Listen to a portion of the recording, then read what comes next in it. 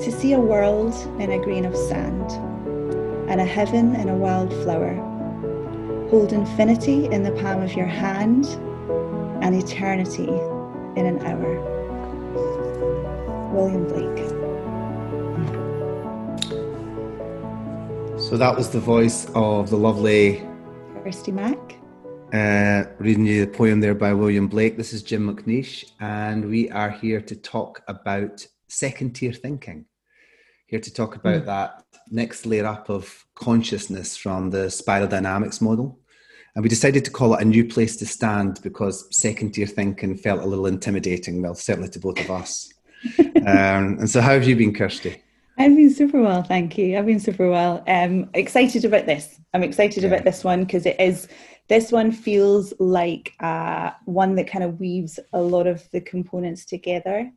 And even though there are a lot of random people watching me, I'm comfortable with it. So what's been your experience so far? Where are you at just now?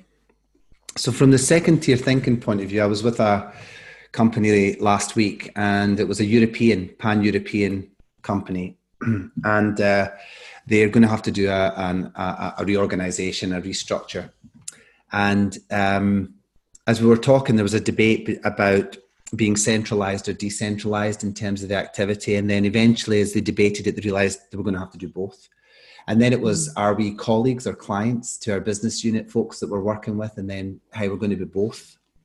Are we technical specialists or are we leaders? Oh, turns out we're going to have to be both. And it took about halfway through the conversation till they really started to get it, that we're in this world of both now. The compartmentalization that used to go on, the ability to do the silos, that's just no longer available. And in order to achieve what they want to achieve in this next while with everybody joined up, the or has had to disappear from their conversation. And now they're going to have to work out a different way of thinking about doing both of those things.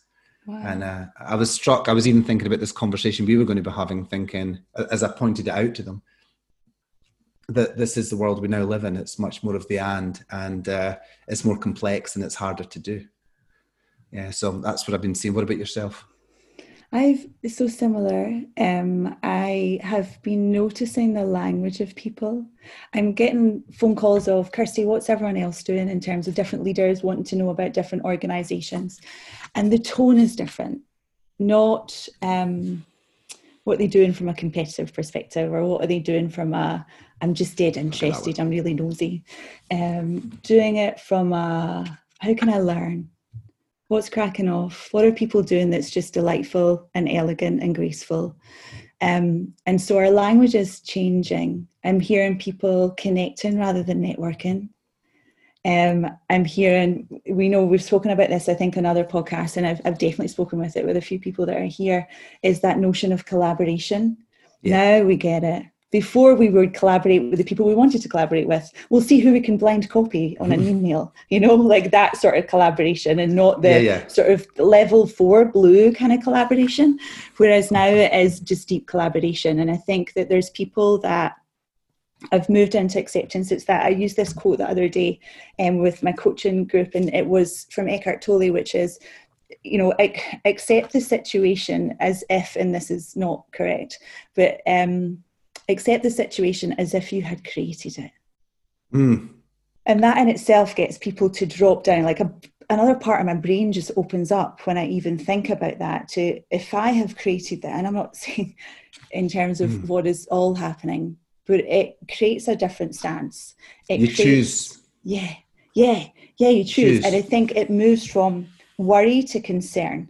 So worry is weighty. Worry is a kind of obstacle for possibility. Worry is dense. And concern is relatedness, is connectivity, is possibility. And so I've seen people switch from that worry to concern.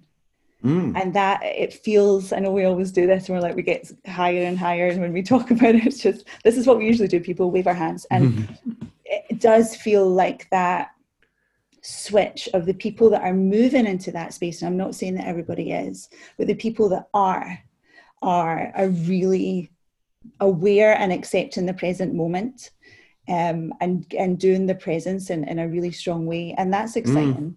That's very exciting. That's very exciting to see. Yeah. And so we said a new place to stand, and that was, as you said, it was because we did the consciousness podcast, and we did talk about spiral dynamics and second tier thinking, and we were both like, what does it mean? And so we stumbled upon a place to stand as something, and it felt important. So what is it? What does it really mean? So what we're talking about tonight is second tier thinking. This a different place to stand. Really back in the 80s, the globalization and the internet, a new level of consciousness was foisted upon us.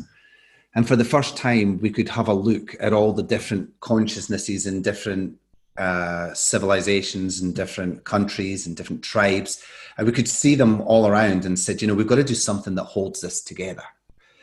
And so that first level of second tier consciousness, that yellow, was all about the chaos and somehow or another trying to survive it, trying to make it work, dealing with the paradoxes in a way that we hadn't before. And we're kind of imminently on the brink of a new level of consciousness that we've talked about, turquoise. People always said it would be the 2020s, which is this idea of integration. Taking global themes and integrating them and making it work and thinking globally.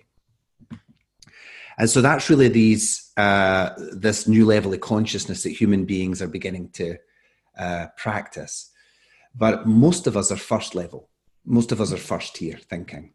Most of us are trying to survive hostility, or we are defending a belief system or an institute, or we're trying to get ahead materially, pay our mortgages and be successful and put kids through university, or we're defending a cause, a big picture thing that's meaningful. But these are all still first tier thinking, and most of us are preoccupied with that, and we disdain other forms of thinking, other forms of consciousness.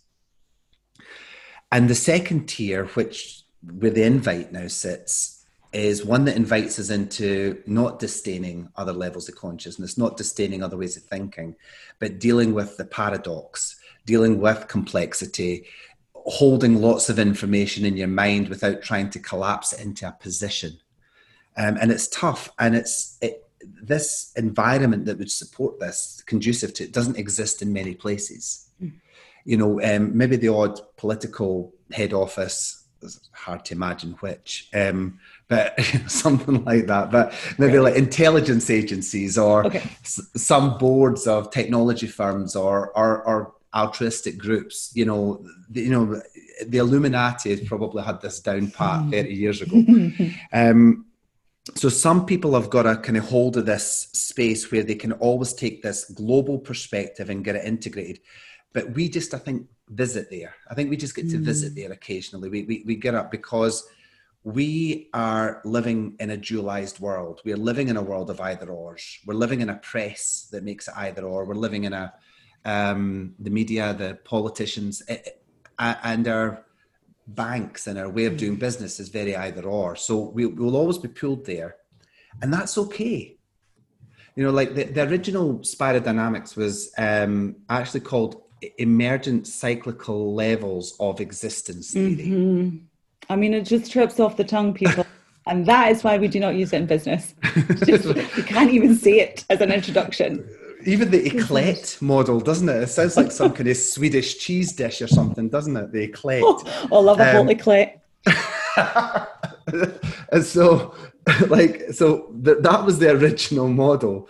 And basically it was this circular interplay between environment and consciousness, and advancing environment meant we had to up our level of consciousness. We up our level of consciousness, we create a new environment. And so it was always linked in. So most people listening just now will be existing in what's called level 1, but orange, which is a concern mainly for paying the mortgage, getting on at work, getting promoted, thinking logically and pragmatically. What's the science behind this disease? When are we going to start to see vaccines? And all of that is orange level concerns, and that's entirely appropriate. One of my favorite movies was World War Z. Oh, I hate zombies. Seriously, love a zombie. terrifies me. Love a zombie, and also that you don't see blood and guts in this thing. Everything is kind of tastefully done in the distance. I'm not very keen on heads. Brad Pitt was in it. I was happy with that, but that's it. I love that movie. But one of the scenes that really struck me was they were on a ship at sea, and they had an expert there from Harvard who was this expert in Gaia, in chaos. And they said, let's get him back to point zero when it broke out and find out what's going on. And so Brad Pitt, who was more kind of mercenary action kind of orientated, took him. And he said to him, when we get off the plane, don't have your hand on the trigger of the gun. When we're going to come down, you only put your hand on the trigger if you're going to fire the gun. And so this guy, who's got brains coming out his ears, started to come down the runway of the plane, and the zombies made an attack. He ran back up and he had his finger on the trigger, fell and killed himself. Oh. And so that was the end of his contribution to the kind of the world panic. But what was really interesting for me in that is that he was absolutely a genius when he was in second tier thinking ecology and an environment. But when you plunged him back into deep red warfare, he was an innocent. He was a baby. He had nothing. And so therefore, it's entirely appropriate that you adapt your consciousness to the environment you find yourself in. And most of us right now are trying to pay the mortgage and trying to think about logically when things will work. Yeah. But here's what I just want to say on that finally is it's coming. AI is pushing. Technology is pushing. We're all becoming more attuned to doing this kind of thing. Yeah. And it's speeding us up. And it's going to require second tier thinking. It's going to require integration. It's going to require global thought. And so therefore it's going to call us up into more second tier thinking. So that's what I see coming. But Kirsty, you've done this stuff for as long. And some of the things I've heard from people is they're alarmed that second tier thinking will be some apocalyptic like sci-fi movie. So, you know, welcome to that time. There's that sense that, you know, the original beige in tier 1, which was all about survival, yellow is just surviving chaos. Mm-hmm. Then the tribal superstitious magic stuff, basically belonging will all become a bit hive mind, turquoise, where we'll lose our individuality. And then red is going to become coral, which is basically us battling against AI and robot wars. So that is my question to you. Should we be stocking up on tinned goods and guns? Yes. Oh, cheers. Yeah. Cheers. Batten down the hatches. Yes, and I think we have been in that space before. So I think if we look at movies, zombies aside, but I love the metaphor, still terrified. It's the Mad King. You know, there was always that one Mad King. Every movie that we would see had one baddie. And I think it's great, actually, that we've got lots of baddies. You know, we don't just have one Mad King. There's That's several. Right. I'm comfortable with that, because I think the movies gave us this notion of AI that was, there's this one person that controls everything, and they will control you and everything online. Nothing is sacred. And we were in that space. And I know even a conversation that was relayed to me by actually someone listening in was someone got a call. So a head of transformation got a call from a union rep. And the union rep said, we need to stop AI. And the head of transformation said, okay. What do you mean by that? Is that we just need to stop it? We need to stop AI. And he said, well, what do you want me to call Elon Zuckerberg? Like, what pull the plug.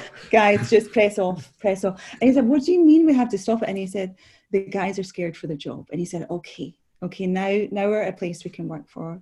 And I realized that. And so think of AI as automation, and think of it that you could be more of yourself. And the guy said, no, we don't want that. And there was a fear. There was this notion of, you know, the badness of AI and all of those components. But I think that, you know, tier 1 has, you know, it gives us good insight. It gives us, I've really loved this spiral dynamics. I've loved it as a lens for just now, because seeing the emotions that people are going through, I can see where they are at on the spiral. It has been really useful for me personally. And so tier 1 is indicative. It gives us insight. And tier 2 is non-dualistic. It is, some people would just look at it as teal. So they wouldn't say, so Clare Graves talked about yellow, teal, turquoise, or coral. Coral was a big question mark when Clare wrote his book. And so some people would just look at it as teal because there is no delineation. And there's brilliance in tier 1 that we can take into tier 2. It's not, and even tier 1 and tier 2 is dualistic in kind of how I speak about it. Yeah, it is. Yeah. Teal is non-dual.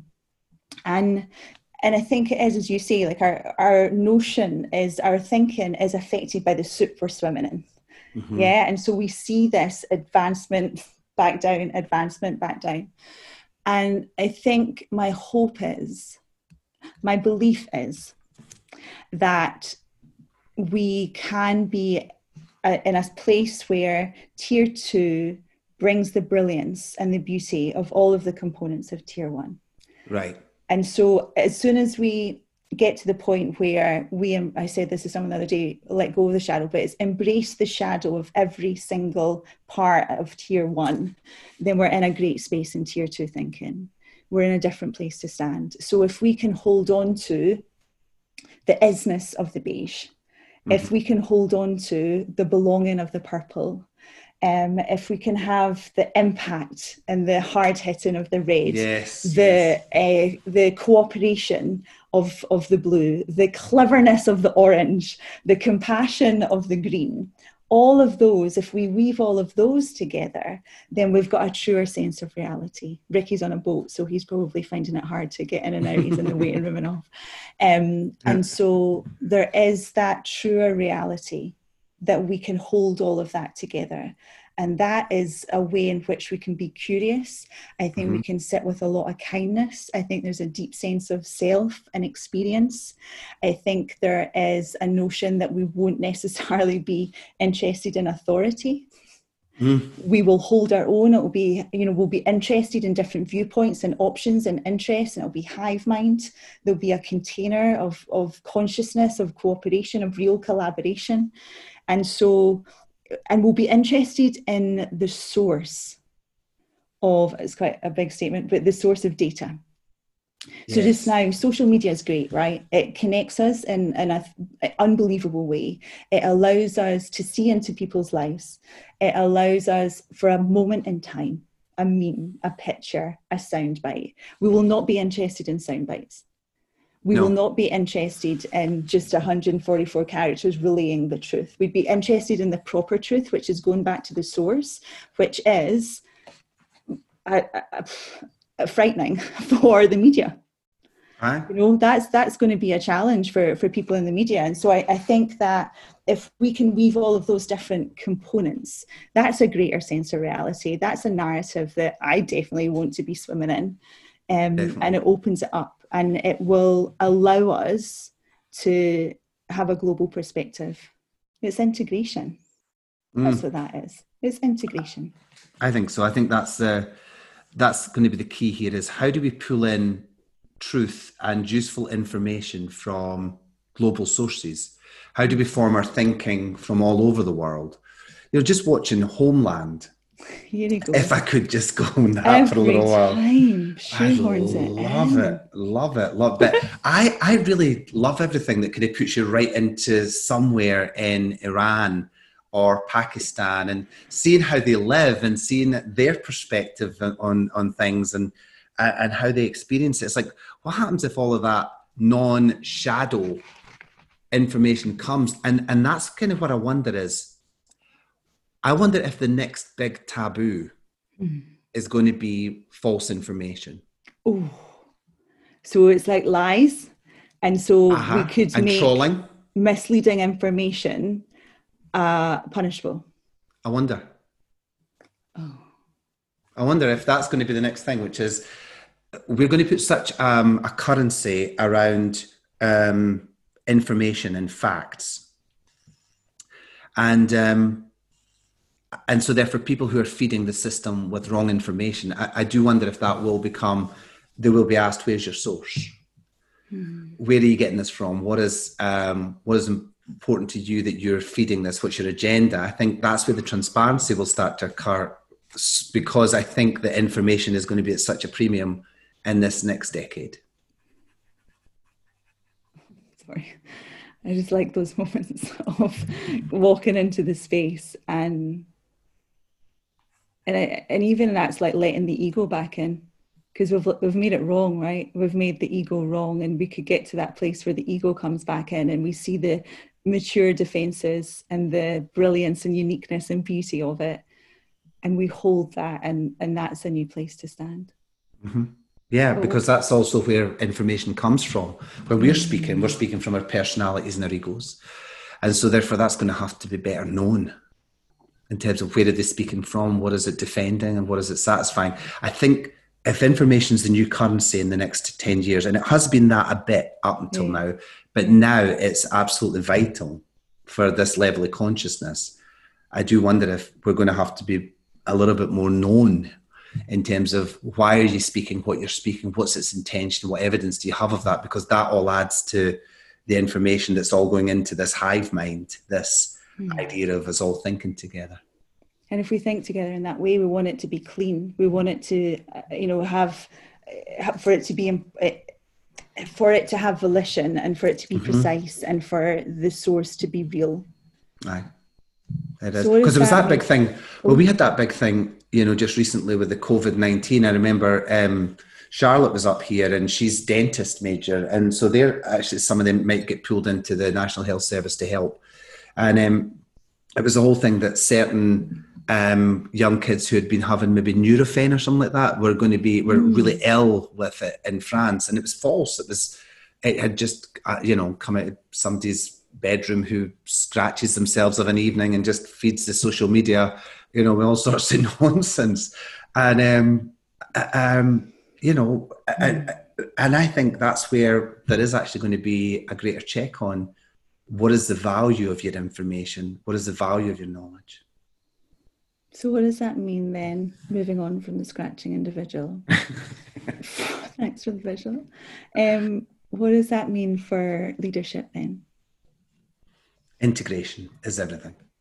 I think a leader is going to have to basically integrate in all the work. I'm noticing it coming now. I was noticing it when I was dealing with Saga and other big companies, that it's now, and look at BP. If you see Bernard Looney, biggest company in the UK, Bernard Looney, the CEO, he is sending messages which are all about the integration of the physical, the spiritual, the commercial, the environmental, the aesthetic, the emotional.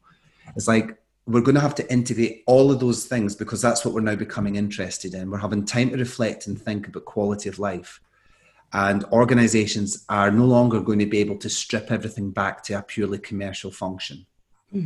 Integration isn't just about bringing information from the corticals in South America. It's about bringing information from other aspects of our humanity. And I think we're going to see more of that in leadership. And that integration is, we don't have a narrative for how the world is just now. We have a lot of the things that we've been doing has been based on emotion or tradition.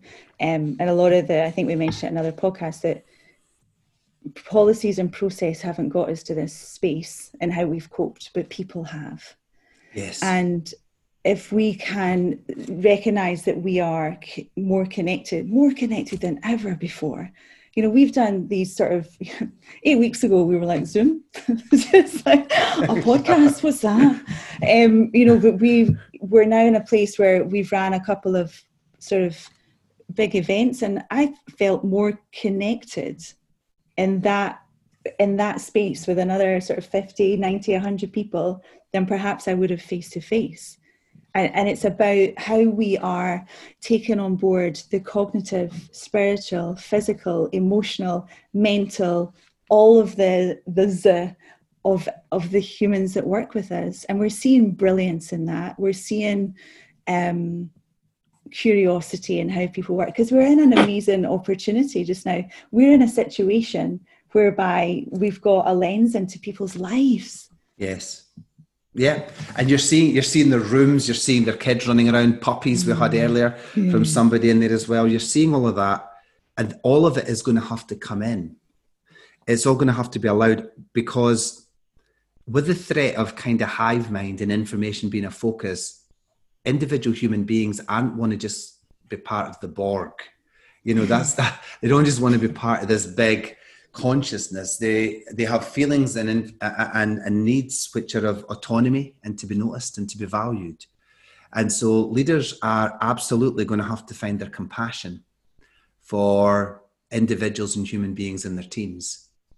They're going to have to, yeah, it is. It's like you're going to have to bring it all in. You're going to have to do the hive mind. You're going to have to do the individual. You're going to have to integrate like this new level of consciousness. We're going to need AI to help us. But underneath all of that, we're going to have to find our own intrinsic motivation as leaders to get after this, to genuinely care, to genuinely want that connection, to genuinely want to take global issues, because we can no longer think parochially.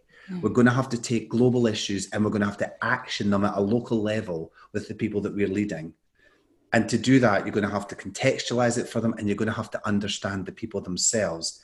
That will take compassion, and it will take a will and a commitment from the leaders themselves. You know what though? It'll be opposed. It sounds wonderful, but it'll be opposed because it'll be wishy-washy. It'll be sort of utopian. It'll be, oh, interesting. That's what a lovely way of thinking.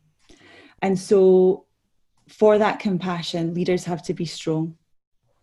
And we've seen it. We, you know, pre-COVID, we saw people that think like this. And the organisation sort of waited around, not patiently, but waited to see the commercial return happening. And either it didn't come quick enough, or it did happen, but not big enough. And he who must not be named was no longer in the boardroom. And we go in and go, so how's Dave? And we're like, yeah, we just never didn't deliver. Didn't deliver. There's no progress that he promised progress. And I think that's where we need courage. That's where we need conviction. That's where we need the place to stand. So it's not how we're thinking about it. It's not what, it's about how. It's about understanding that it's not about being right. It's about where we stand. And it's thinking about, what are we doing it for? Are we doing this for, you know, we talk B2B, B2C, this has brought H to H. Are we doing it for compassion? Are we doing it for the team? Are we doing it for the environment? Are we doing it for the world? How can we get to a point where we all meet our needs and we're all reevaluating, as you say, what our needs are? We realize what we don't need at this moment in time. And also we work in the resources of the planet. Yeah. It's how we bring all of that together. And that for me personally is something to be invited into. And I think that invite is open to us all, and I'm in. Very good. To love, to be loved, to never forget your own insignificance, to never get used to the unspeakable violence and the vulgar disparity of life around you, to seek joy in the saddest places, to pursue beauty to its lair, to never simplify what is complicated or complicate what is simple, to respect strength, never power, above all to watch, to try and understand, to never look away, and never to forget. Arundhati.